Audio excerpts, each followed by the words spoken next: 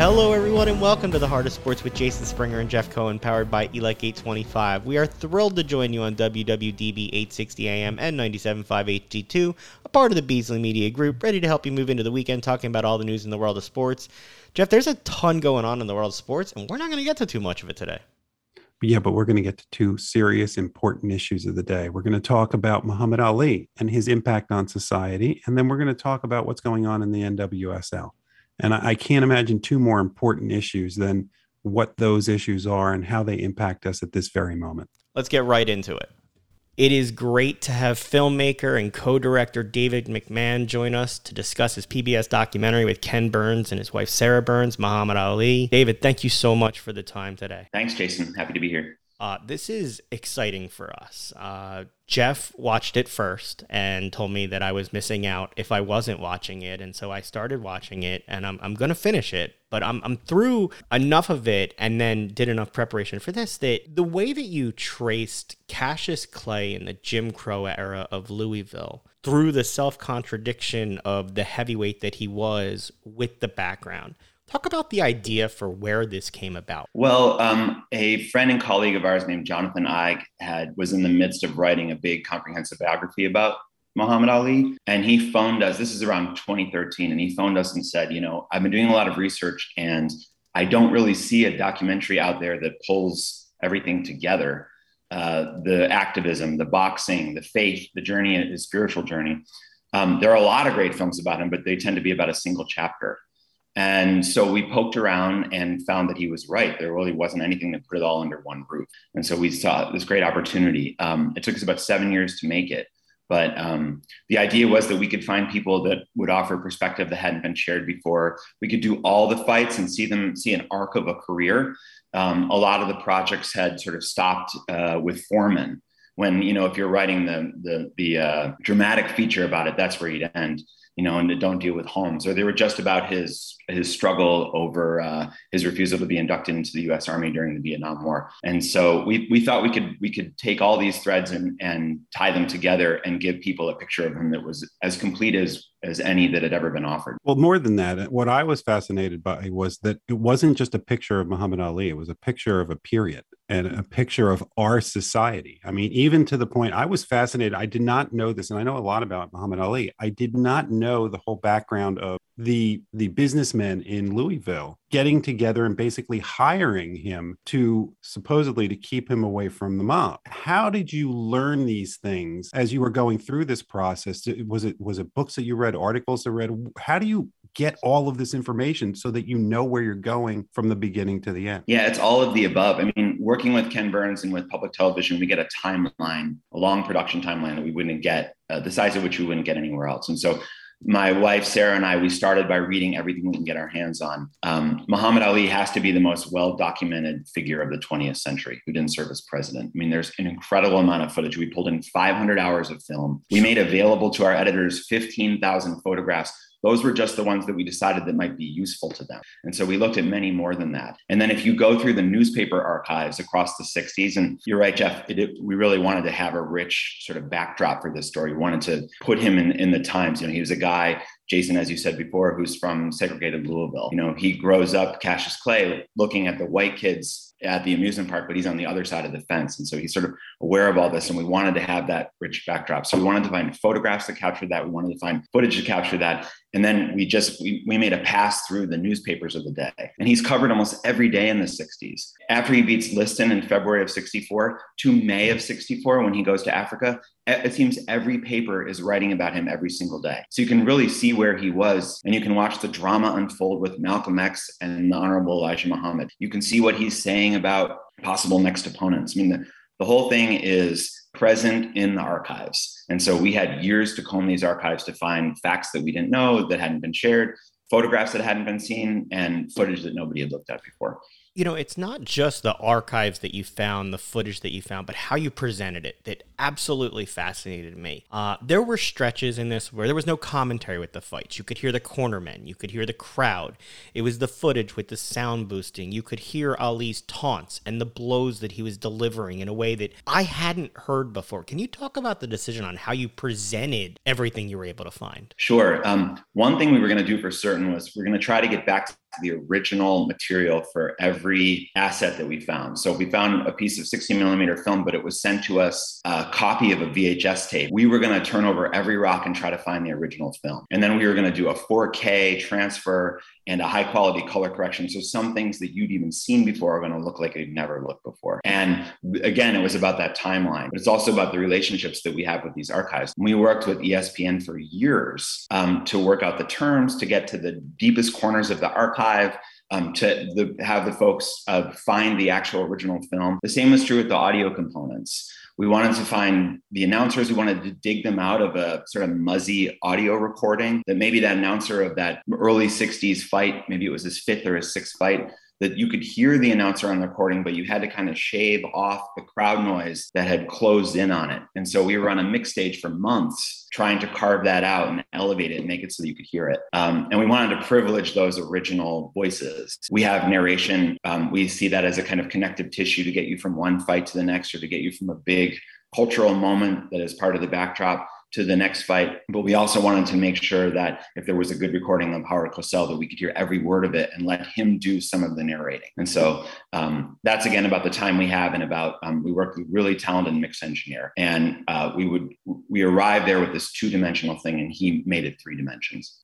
I can't believe when you say 500 hours of footage that then needs to be concisely cut into a story that is yeah, even though it's a documentary and you had more time that you could do this, as far as the number of hours that it was, as opposed to like an hour and a half movie. How do you spend all of that time and figure out what you're going to put in and what you're going to leave out? We had on Nick Davis last week, who did a documentary on the '86 Mets, Once Upon a Time in Queens, and asked him the same question. And then when, as you're answering that question, also, is there something that you now look back at, one particular thing that you go, I wish we had put that in? Well, I wonder what Nick had to say, but I find it to be a subtractive process. Once you've accumulated all this material, it's about all of the hard choices of what you're going to put in there.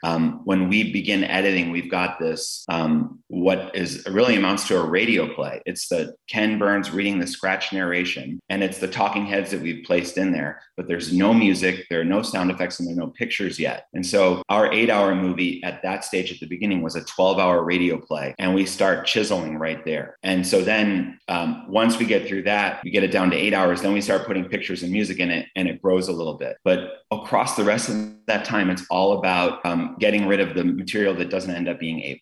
And by the end, hopefully you've got this breathless thing and this freight train that just hums along that leaves people at the edge of their seat. The thing that... Which, by the way, it did. I mean, even as one of the things, and we said this to Nick as well, is unlike a regular movie where you essentially don't know the ending in a fiction movie. In this, you know the ending. For the most part, a lot of people who are watching this already know this. Although I watched with somebody who knew nothing about Muhammad Ali, and it was fascinating to them, but it was more fascinating to me because there were times I actually forced myself to forget what I knew because it was that exciting. Yeah, I mean, we're hopeful that even though you know the outcome, that it may feel like the emotion of it is so rich that you still get the butterflies as he's going into the final round against Frazier or whatever it is. And we're trying to make you feel this as much as we can.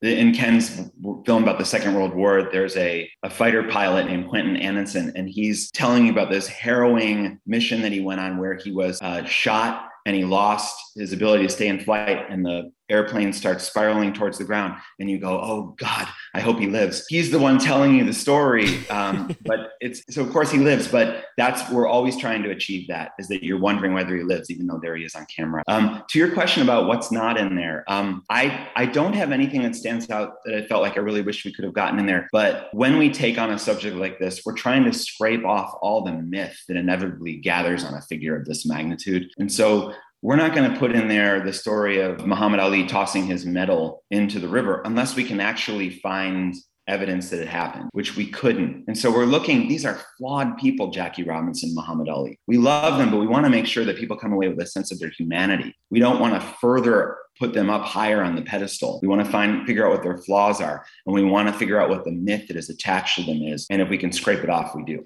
It's interesting that you say that because at the beginning of the interview, you mentioned how previous stories that were told were basically chapters of his life. This is really a comprehensive look at Muhammad Ali, and Ken had said that Muhammad Ali is one of the most important people in the second half of the 21st century. How important was it for you to put Ali in the context of the times, though? From the popularity of boxing itself to the divisiveness of the war to racial and social implications of the cultural changes of the era. How was that for you? Oh, that's what makes him so exciting, is trying to figure out, where was he being moved by the times and where was he actually having an impact on what was happening. And so trying to understand who he was and reflect it against the times was the trick of this. And, in terms of an athlete, a black athlete, aspiring heavyweight champion, one who said he was the greatest beginning at 12 years old and then goes and backs it up. The precedent for that is black heavyweight champion is Jack Johnson, who was basically run out of the sport and out of the country when he succeeded in capturing the heavyweight crown.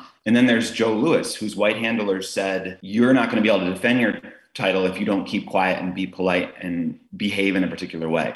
And so here we are in the 60s, and Muhammad Ali, he's shouting, he's braggadocious, he's demanding that people look, and there's no, the sports writers who are covering him, they're not used to that. And it makes them uncomfortable, and they cover him in a particular way. But it's also a time of the Beatles and happenings, and the 60s are coming on fast. And so there's another crowd that's saying, oh, this guy makes sense to me, right? But then he goes and does this radical thing. He announces he's a member of the Nation of Islam. And then this big, strong, heavyweight fighter says, I'm not going to go 10,000 miles and fight poor brown people when I don't have the freedoms that I really deserve here at home. So then people loathe him. So he's responding to the times. But fast forward a few years later, and people begin to catch up to him. That's not a war that we should have been a part of. And he should be free to be whoever he wants to be. The Nation of Islam doesn't seem so frightening anymore. And so it seems at times that he's reacting to what's happening in the world. And it seems at times that the world is reacting to how he's responding to it. You did a great job of capturing what those times are. As you were doing this, did you think about how would he play now? How would people in this fast media culture where everything is immediate and people are responding to things, the number of statements that Muhammad Ali made, there are so many things that he said that were at the time considered controversial that still probably would be. You wonder whether or not he would have turned out to be the big figure, or maybe he would have been canceled. Right. It's a really interesting question. Imagining Muhammad Ali's Twitter feed, where it says somebody helping him curate sound bites and personal choices and how to amplify them publicly so that, his brand continues to get properly polished. It's just, none of that makes sense to me when I think about how he went about his business. All props in the world to Colin Kaepernick for taking a knee and losing those years of his football career. The stakes when Muhammad Ali did what he did were so incredibly high. It's hard to imagine the stakes being any higher. He's at the height of his powers as an athlete when he refuses induction. He's giving up a ton of money. He doesn't really know whether he's going to be able to get back in the game. And he's facing 5 years in prison. And I think it's hard to compare because I think athletes are doing a terrific job today of using their platform to speak out when they see things that are wrong, but the stakes just don't compare. So it's hard to say. Things have changed so much technologically that it's hard to imagine how he would have handled this. But I do think that, he showed us again and again that he was going to stick to his principles no matter what. And so whatever it is, whatever the technology, whatever the times, I trust that he would have been on the right side of things. You explored many of Ali's opponents in this, both black and white, and looked at how Ali was often criticized by white audiences, part because the Nation of Islam and Muslim, his criticism of the war. Was it that people were threatened, that he was threatening the way they were supposed to behave, that they viewed as a threat? Was it the unknown? Can you talk about how people viewed Ali as an athlete based on who they believed him to be as a person? Yeah, well, Muhammad Ali, I think how he shapes his identity is really interesting, right? So he understands really quickly that it doesn't matter whether people like him or don't like him. As long as they turn out to see him, then everyone's going to make money and he's going to rise up the ranks more quickly. And so he shapes this kind of persona as a showman. And he's out there hollering about how he's the greatest, and he's drawing from Gorgeous George, the professional wrestler who everyone loved to loathe. He used to curl his hair, and he would talk about how pretty he was. Muhammad saw that he could do those and things. This was in the 50s that Gorgeous George was doing that. So it was at a time when that was considered inflammatory for crowds, and Ali saw the reaction he could get from Gorgeous George. And he knew that if he put butts in the seats, he would rise up the ranks more quickly and make everyone a bunch of money. He's also drawing from Ray Robinson, the middleweight, who was a dancer in the ring. He fought, was closer to ballerina than slugger. And that's not how the white press thought of heavyweights. It was, stand in the ring and fight, and so he's crafting this sort of showman persona and a version of the heavyweight that no one has ever seen before. And then the other thing he's doing is he's framing the fights. He's making them about something other than just an athletic competition, right? And so by the time he gets a heavyweight crown, with Floyd Patterson, it's a battle of Islam versus Christianity. When it comes to other fighters like Ernie Terrell, it's who's more authentically Black, right? And so we thought it was important to offer portraits of some of these fighters like Sonny Liston, like Joe Frazier, like George Foreman, to let people know where they were, because their experiences coming of age are more similar to each other's than they are to Muhammad Ali's. Muhammad Ali grows up in a kind of Black version of the middle class in Louisville, segregated Louisville. But as Jerry Eisenberg says in the film, Muhammad Ali had a bicycle by the time he was 13 years old. Joe Frazier was no longer in school at that age. He was working in the fields. His parents were sharecroppers. By the time he was in his late teens, he was up to his ankles in blood in a Philadelphia slaughterhouse working there. And so George Foreman's experience was a little closer to that. Joe Frazier's was a little closer to that. But Muhammad could make sometimes these fights about who's the champion of the Black world. And, Joe Frazier's darker skin, and he's not as charismatic as Muhammad Ali. Now, sometimes the fighters, this could psych them out before they ever got in the ring. Oftentimes at times they seem to know to go along with the program with him. But when it came to Joe Frazier, obviously he was highly offended, as he should have been. The ultimate, as Todd Boyd says in the film, the ultimate Black conscious guy is using language of white racists to frame Joe Frazier. And this hurt Frazier a lot. Ali doesn't seem to understand how painful this is for him. He thinks that they're going to be friends, and he continues to say this stuff across their 3 fights, and Frazier never forgives him. And so those kind of public conversations he's having, he's using them as a tool to drum up interest in the fights and to make them about something bigger. But it actually does seem to scar Frazier, understandably. You talk about all the people that you talked to as part of compiling this and putting this together.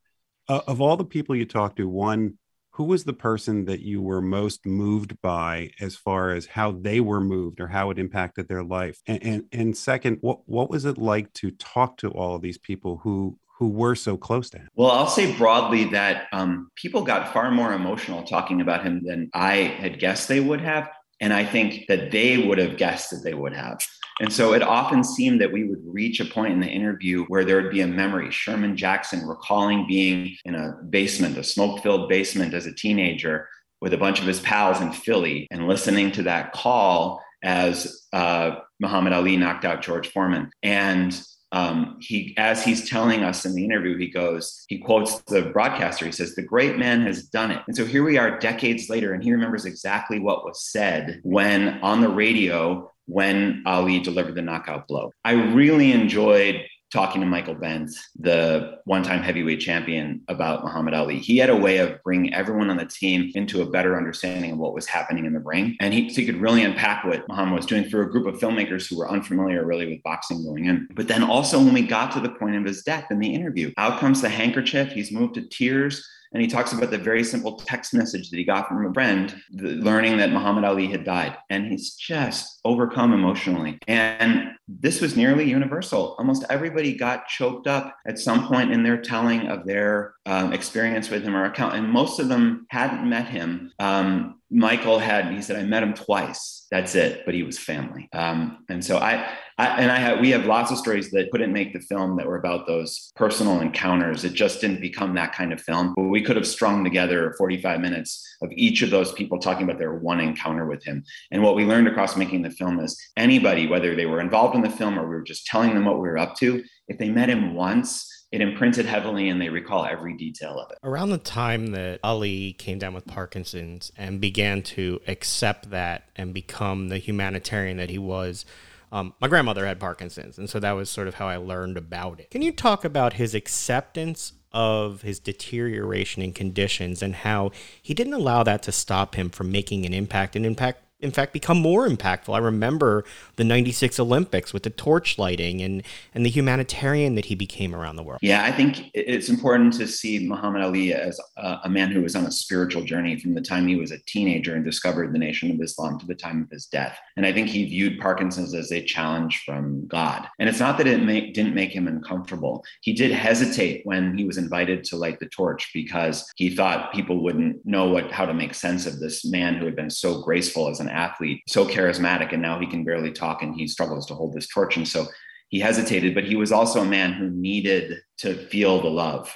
And he gave out the love, but he also needed to feel it coming back. And so when he was reduced by Parkinson's, he did retreat somewhat, but it's also important to remember that from the time of his retirement in the early 80s to the time of the 96 Olympics, he did continue to travel overseas all the time. And he was very popular in the Muslim world, and he did feel the love there for sure. But when he made the decision hesitatingly to do the Olympics in 96, and obviously, the stage was huge, there were billions watching, but people were so moved by it that I think on the other side of that, he became more comfortable speaking out on whatever the thing of the day was, while also struggling with Parkinson's. But he really does, in that 96 Olympics moment, if people had kind of forgotten him, everyone sort of gathered again around Muhammad Ali. And I think he ascended to a kind of sainthood and sort of stayed in that space right to the end. And I think that was an area that hadn't really been covered. The 96 Olympics, of course, had, but we were trying to give people a picture of what those last 40 years were like and how important his faith was, and how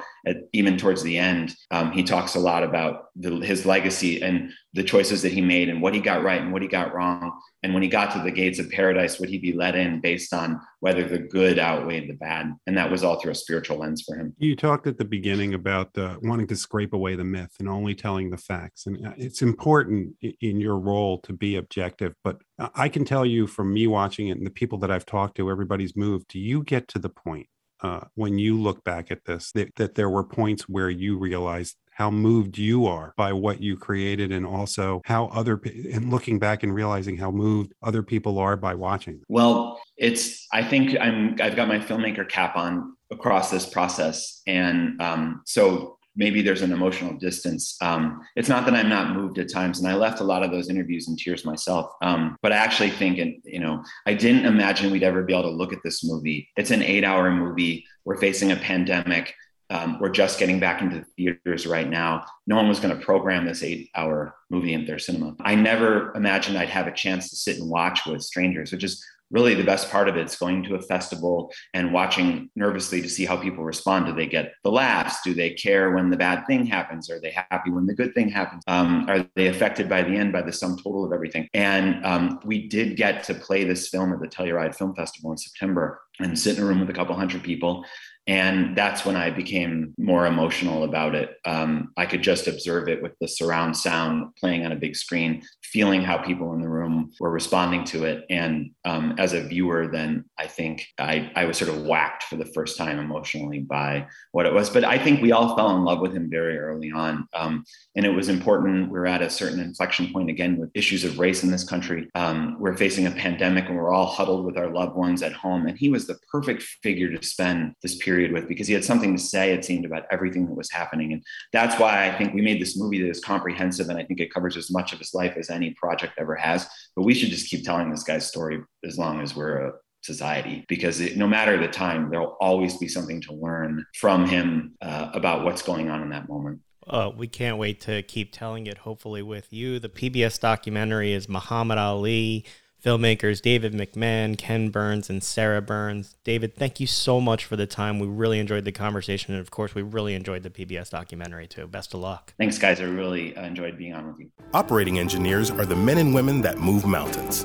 And the Engineers Labor Employer Cooperative, ELEC, puts them to work. They create opportunities for the men, women, and union signatory contractors of Local 825, repaving our roads, keeping our homes bright and warm, and even building our favorite team stadium. We understand infrastructure. That's why ELEC and Local 825 are ready to get to work.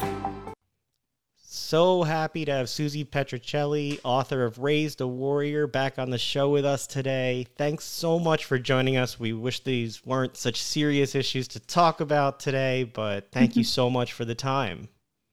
Thank you, guys. I'm always happy to be here. Well, before we get to this serious stuff, though, the last time we had you on, I loved the interview, but I loved the Twitter exchange we had with you afterwards, where your 14-year-old had overheard our conversation and was approving, said, "Good job, Mom." How cool was that? Because that was cool for us to see. Cool. Right. Yeah, you know how it is. Teenagers are pretty hard on their parents. So, you know, to get his approval. And I wasn't even asking for it. He just said it out of nowhere. It was so nice. That's awesome. And it was my son, you know, so it means even more. The heart of sports, bringing families together since forever. Yes. We'll get into the heavy stuff now, and then we'll rotate back to other stuff. This is obviously, you're somebody who's been in soccer for your whole life, so I can't imagine what this time is like. For our listeners who aren't familiar, about 2 weeks ago, The Athletic published a story that really rocked the world of women's soccer. A bunch of women in the NWSL accusing a prominent coach, Paul Riley, of sexual coercion. In the wake of that, we've seen the commissioner of the league resign. We've seen the coach fired. The controlling owner of the Washington Spirits has stepped down. As someone who's seen this her whole life, how challenging is this story for you to see and really offer commentary on right now? You know, it's definitely heavy. It's definitely sensitive for sure to talk about. But for someone who grew up in the soccer world, I'm not surprised. Everyone I know, as we've been talking the last few weeks since the story came out, everyone I know who played the game with me, we all know players who married their coaches. We all, knew, we've all had seen instances of abuse over the years, all different kinds of abuse, racial abuse, sexual harassment, verbal harassment about, the way players are playing. So it's not really a surprise. It's very common. I think the level that, Paul Riley took the abuse to with his players obviously is an extreme, is very extreme. I think, that's more related, that's more extreme to the point of something like a Larry Nasser, where it's really, just very hard to believe and hard to understand why, the league didn't act sooner to protect those players. I think that's the most disappointing piece to me is that, now we do know that, the league knew what was going on, and they allowed, in 2015, and they allowed him to get another coaching job within the league. And then again, they allowed him to get another coaching job, and end up finally with the North Carolina Courage. So that to me, and that's a pattern, right? He's not the only one where that happened. It happened in Earl Reign with Ben Steedy, who, there were formal complaints from Lindsey Horan against him when she was at PSG, and they allowed him to come to, coach the Earl Reign in the NWSL.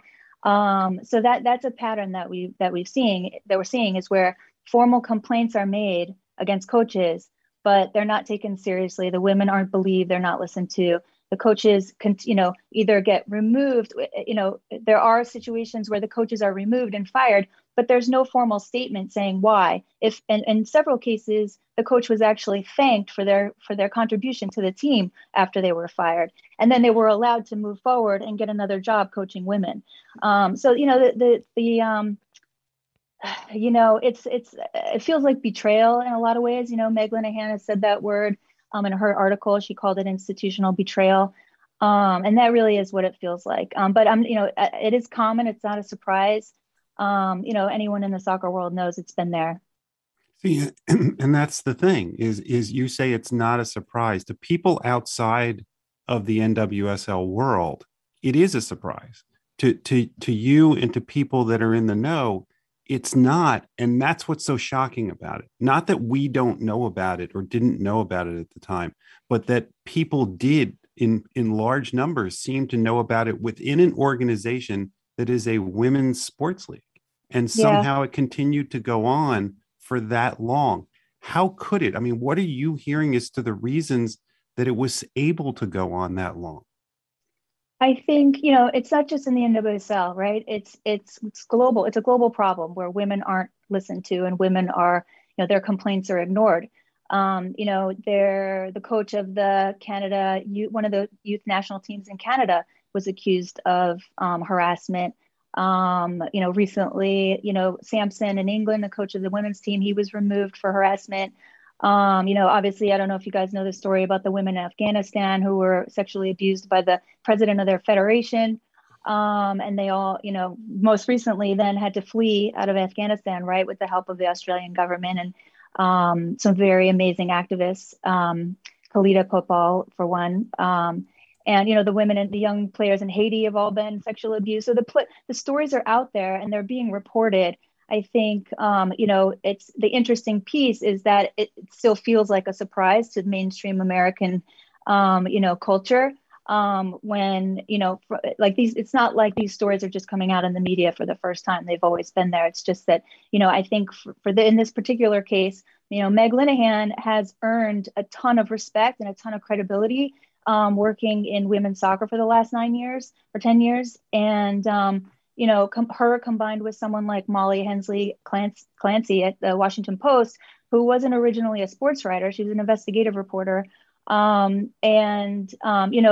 credit to The Athletic and credit to the Washington Post for giving those, female reporters the support and the, backup and the finances to pay for lawyers. I mean, they, fact checked all these stories. They, got players to go on the record. I think the credibility of that reporting this year, particularly in August around the Washington Spirit, and then obviously with Meg Linehan and The Athletic around Paul Riley, and then also you got to remember now finally we have players like Alex Morgan who have a ton of public credibility and a ton of public influence. She has more social media followers than Tom Brady.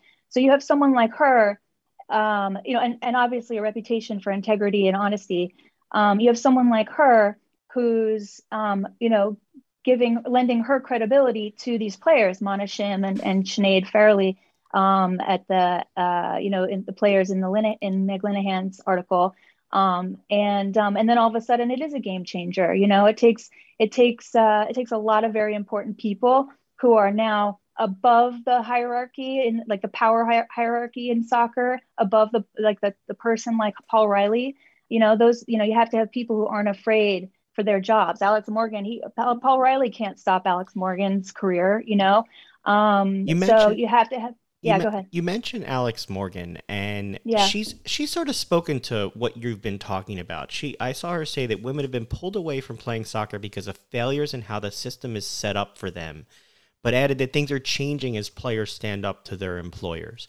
What kind of system do you think needs to be put in place that will first protect these players and women, but second, still allow the league to thrive? Because I saw Heather O'Reilly say that soccer swept a lot of bad things under the rug in order to make sure the league was successful. So it seems like there's this contrast between wanting the limited opportunities there are to succeed, but at the same time raising your voice and creating headlines that may fly against that for these women.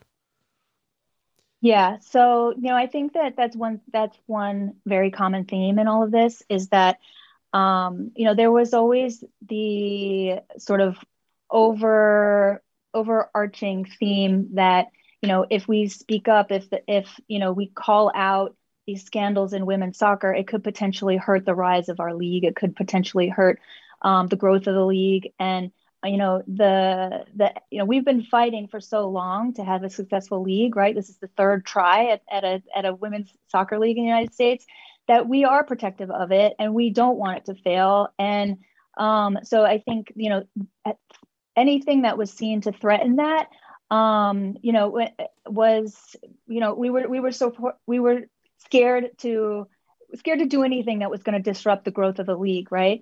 And so, that was a sad piece to all of this, and, a very sad piece to all this was that we, a lot of us sort of, kept that sort of culture of silence going. because we were afraid to do anything to harm the growth of the league, of the game. The culture of silence not only ended a couple of weeks ago, it seemed to have raised the profile of the NWSL in a positive way. When you saw what the players were doing, where they were stopping games and locking arms, what was your reaction as somebody that has been involved in this and gone through this fight? Again, I don't think I was surprised by how thoughtful and well planned out that protest was. Women athletes around the world have a long history of advocacy and activism, and we're one of the first to, as a league, do the Black Lives Matter support the Black Lives Matter movement. I thought that was a beautiful protest, to be honest with you. It was poignant. It was profound. The fact that they stopped play for 6 minutes, which represented the 6 years that Sinead Farley was trying to have someone listen to her and listen to her complaints, and the 6 years that Paul O'Reilly was still allowed to be in contact with players that like obviously continuing the abuse of players and her. And then obviously seeing that the Barclays Women's League, the women in England, in solidarity did the same protest in their next set of games. That to me, actually literally gives me chills just thinking about like the global solidarity that's growing in the women's game. And I think it's, sadly, I think, the NWSL always prided itself on being the best women's league in the world. I think that this is this is a continuation of that in a way, in a sad way, because I think hopefully this will set an example, or at least allow other leagues and other girls to, also end this culture of silence and put in place, anti-harassment policies, but not just the anti-harassment policies, but the the system of an independent investigation, and the culture of just sweeping this stuff under the rug and allowing these guys to fail forward. They're failing, they're abusing players, and then they're landing on their feet, right? It doesn't make sense. It has to stop. With the things that you're talking about, the governors, basically, the things that are put on place to stop this from happening, are you confident now that these things are going to happen, that this will, not that it will never happen again, because you can't guarantee that, but that there is now enough empowerment that it will stop, or that if it happens, it'll be brought to light immediately and rectified? That's a really good question. I think we're closer to that than we've ever been. In the NWSL, I think the players have a lot of power now.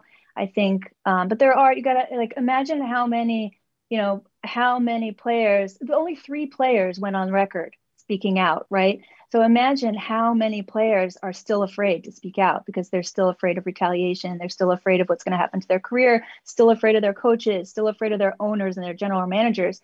So, I think, confident that things are going to change right away. I can't say that, but I am hopeful. I do think that the players have shifted the power balance now. And, obviously, the commissioner had to resign. Also, general counsel, Lisa Levine for the NWSL had to resign. And, the NWSLPA has earned a lot of respect and a lot of credibility. They're the ones that put in place the hotline. The NWSLPA is paying for the hotline, anonymous hotline for players right now. The league hasn't stepped in and said they're going to pay for that yet. Which is embarrassing, frankly. It's embarrassing. How do you, and I'm asking you to have to take that, but that's my own opinion. Like, how is it that you have your commissioner go, your head of legal go, and you're still making the players pay for the hotline to report all the things that made all these people go? Right. It just makes no sense to me. But it leads to the question I have about the larger reckoning we're seeing across sports for women and athletes. You mentioned Larry Nassar at the start, and it was gut-wrenching to watch the women gymnasts who were Olympic heroes have to testify before Congress about how many years they were ignored for. Now you have these women's soccer athletes who have the same thing. How do you think the next phase of this goes as people continue to step forward and speak their truth? Are we going to see more revelations that people have known about that are secret? is it just going to stop? What do you think happens now? I'm hoping that now that the system is in place, the anti-harassment policy seems, well, I have it here. It's actually very clear. I think there was a lot of gray area where players didn't really know if they were being abused or not. Obviously, it's a strange thing, right? Because we do have a lot of coaches screaming at players. Like, that's a normalized thing. I mean, I go out and watch my kids play sports and the coaches are yelling at them. Everybody's yelling at everybody, right? So there's a lot of gray area, but I think that at least particularly in the case of this, anti-harassment policy for the NWSL, it's very clear. It's 15 pages. It's very clear. I think going forward, it's going to be a lot harder for these things for the bad actors to call it a gray area anymore. What do you think are going to be the next steps? I think the next steps has to be, it's all about transparency, right? It's all about like these independent investigations. It's all about transparency. I think that when Christy Hawley was fired from Louisville, I think he was the only one that was where the club gave a reason for his firing. That was cause. He was fired for cause. I think other than that, we got these statements from the league where it was, or from the clubs that said, he's moving on. Thank you for his contribution. So I think that has to stop, right? We have to actually get independent investigations, and the results of the investigations have to be made public. Well, and that is the one thing you mentioned, that there haven't been a lot of people still that have come forward. Right. And so what has to happen right now, to make sure that happens? Do the Alex Morgans of the world have to do more? I mean, they've done so much already, but is there something more that the people that are the stars of the sport can do to help protect the ones that aren't the stars of the sport, that may feel like they have less power than she does? Or is it more than just the players? Is it the role that Jeff and I have in the media and other media members? Is it elected officials? Like, is it larger than just the athletes? Are we putting an unfair burden on them for that? I think it's definitely on the athletes. They've been carrying that leadership weight for a long time, and I think they'll continue to do that because they love the game and they love their teammates and they love the league. But yes, I think the media has a powerful role in this. I think even just having telling more women's stories, having me on to talk about these issues, I think is a huge help. I said that to you guys, first when I was on over the summer.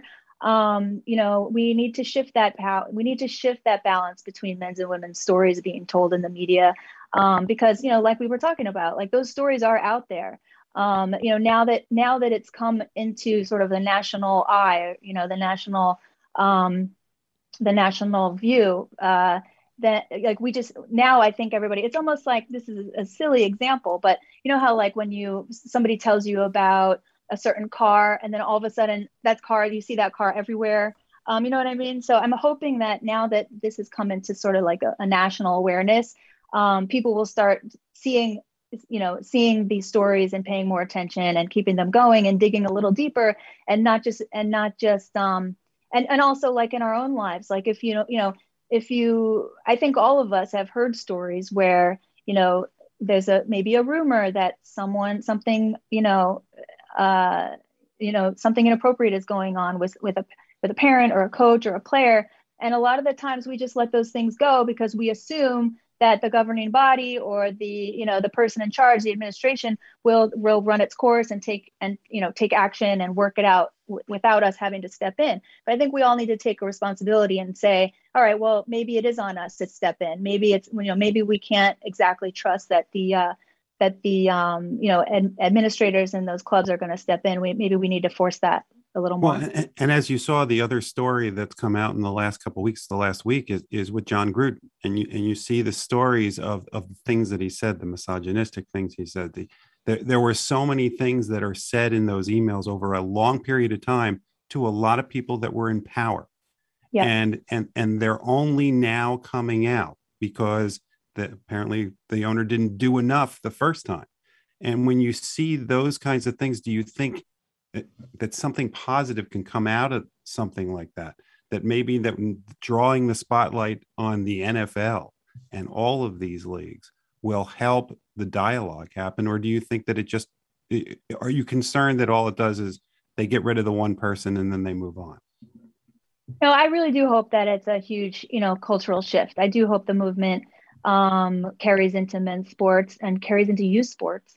I think if we do, if every organization has a policy, if every company has a policy where, harassment of any kind is not allowed, if there's a zero tolerance for harassment of any kind, I think that that's a really good first step. I think, you guys know, and I've been in it, and, my dad was a tough cookie. So, there's a lot of verbal abuse that goes on in sports, and some of it is completely normalized. I think, we have a long way to go in changing that. I really do am hopeful that this is the beginning of that shift. Well, you talked about youth sports. I'm out of the youth sports game now that my kid has grown, but I'll I be did getting see in that. it with my young kids. Well, no, but it's a problem. Be careful. Yeah, I mean, Susie, you see that now. I saw that my son had when he was young a coach who would scream at the kids to the point that there was stuff coming out of his mouth. Yeah, and some of us stood up and said we can't have that. Are you seeing more of that? Are you seeing organized sports going in a more positive direction of respecting others? I sadly am not, and I'm worried about it, to be honest with you. I've very recently seen incidents of coaches berating, teenage girls to the point where referees have had to step in. The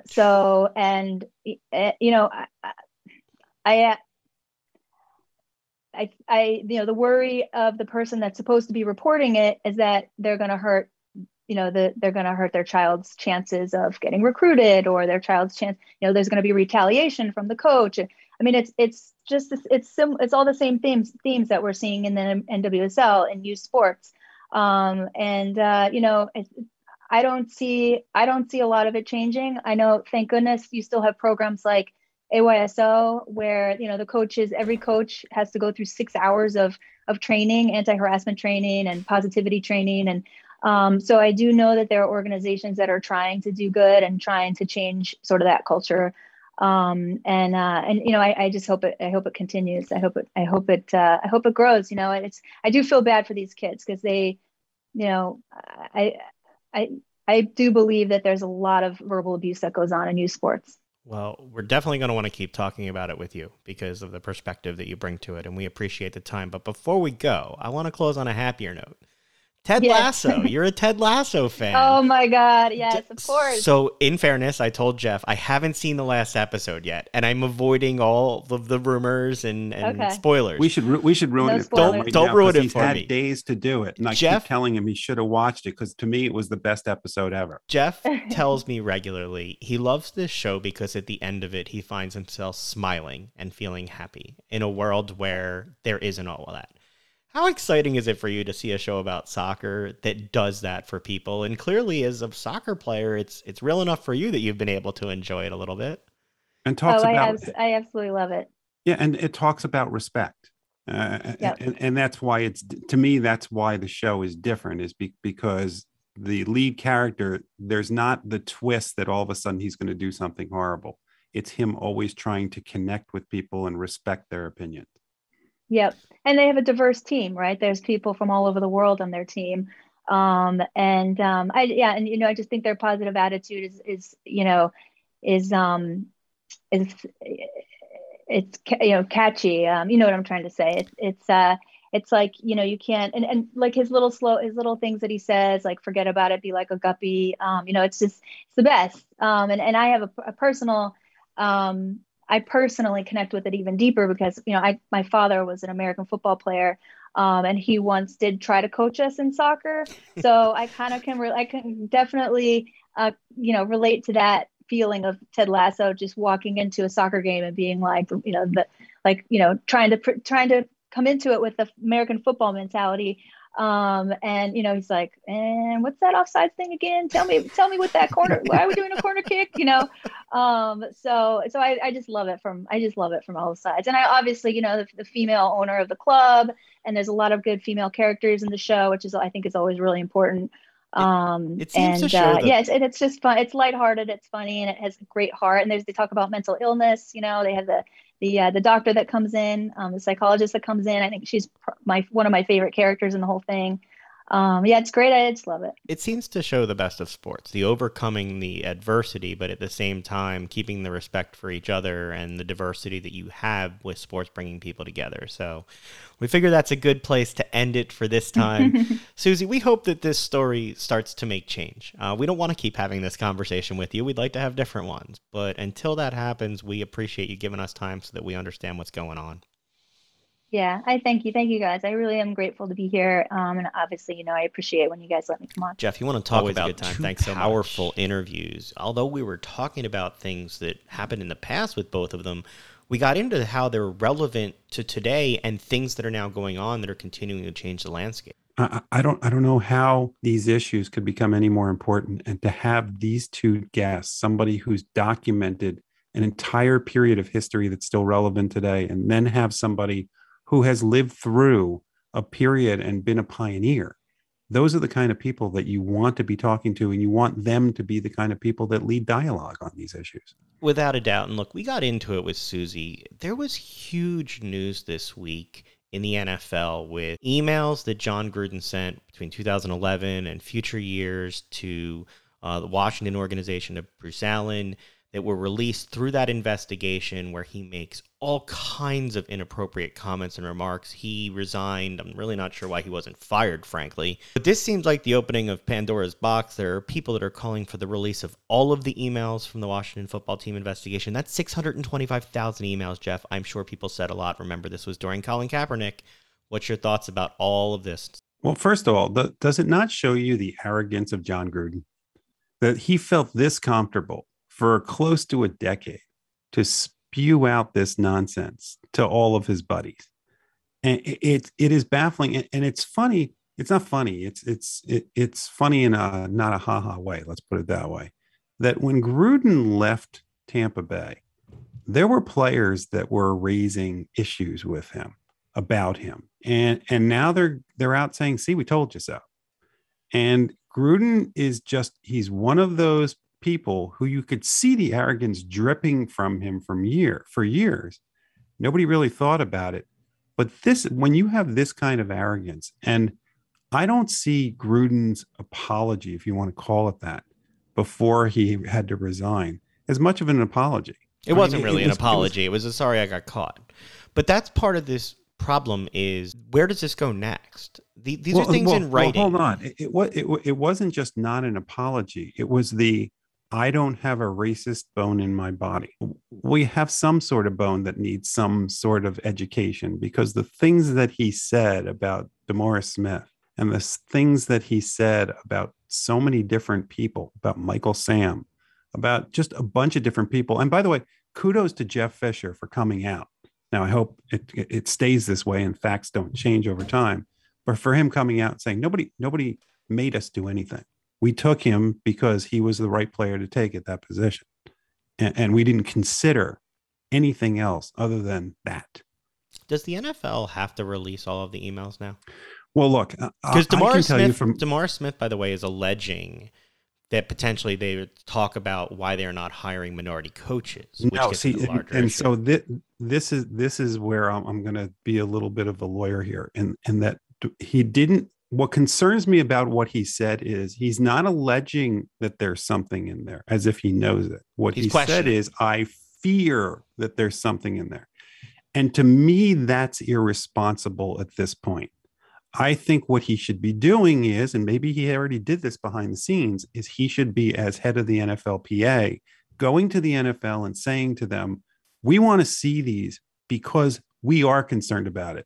And if we're wrong about it, the responsible thing to do would be to review these and then be able to say that and have comfort for our players. What he shouldn't have done, in my mind, is come out and say, I fear something, when he has no facts to back it up. And to your question about should these emails be released publicly, this was done as part of an investigation. As a lawyer, you do not want all of this stuff just out there. You don't know the consequences of just spitting all of this stuff out to the public.